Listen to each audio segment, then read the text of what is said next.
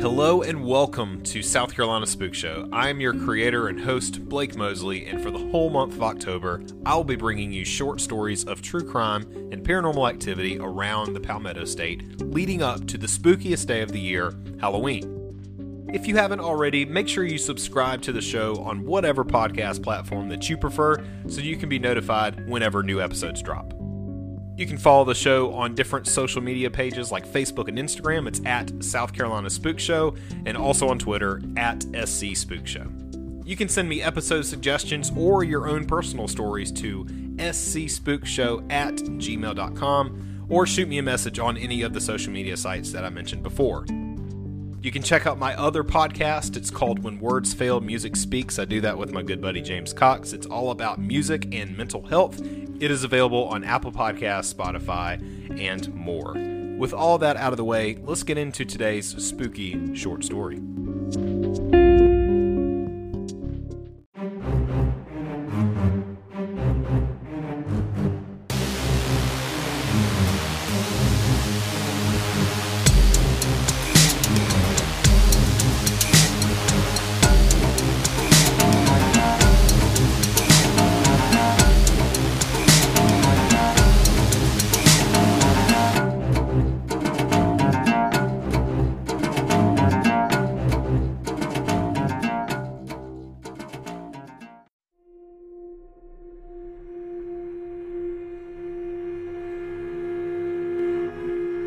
The following passage is titled The Third Eye Man, taken from the book Legends and Lore of South Carolina by Sherman Carmichael.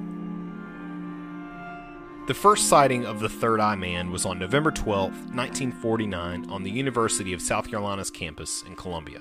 According to the reports, a man dressed in bright silver clothing of some type was sighted opening a manhole cover opposite the Long Street Theater at the corner of Sumter and Green Streets. At approximately 10:43 p.m., two students watched this man enter into the sewer. 5 months later, on April 7, 1950, the Third Eye Man was spotted again. A university police officer was on routine patrol and found mutilated chickens behind the Long Street Theater. The officer returned to his patrol car and reported this to the station. The police officer then returned to the location of the mutilated chickens. When he arrived at the scene, to his surprise, he saw a man dressed in bright silver clothes huddled down over the mutilated chicken parts. The policeman shined his flashlight on the man and caught him by surprise. When the man looked up into the beam of light, the officer could make out a face grotesque in shape and color. His skin was described as grayish in color. The policeman noticed that in the middle of the man's forehead was a small third eye. The police officer returned to his car to call for additional policemen to back him up. When the police officers arrived on the scene, the man was nowhere to be found. The first policeman was never able to convince the other policemen of what he had witnessed. In the late 1960s, the underground tunnels of the University of South Carolina were a favorite place for students to explore. In early October of an unknown year, a group of fraternity boys decided to take several pledges down into the tunnels for an initiation. The group was headed west.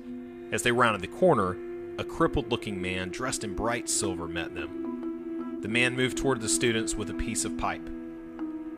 The students, realizing that this was not a prank, began to run. The man knocked down one of the pledges, but the student was not injured.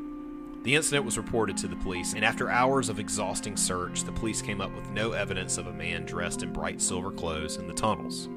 However, the police did take precautions by sealing off the entrances to the tunnels.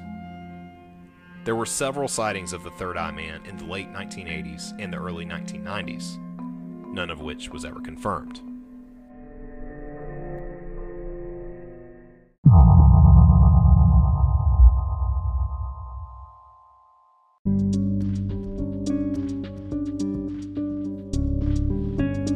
Thank you for listening.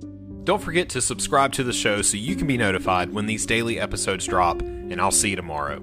I'm your creator and host, Blake Mosley, and this is South Carolina Spook Show. Y'all stay spooky and have a happy Halloween.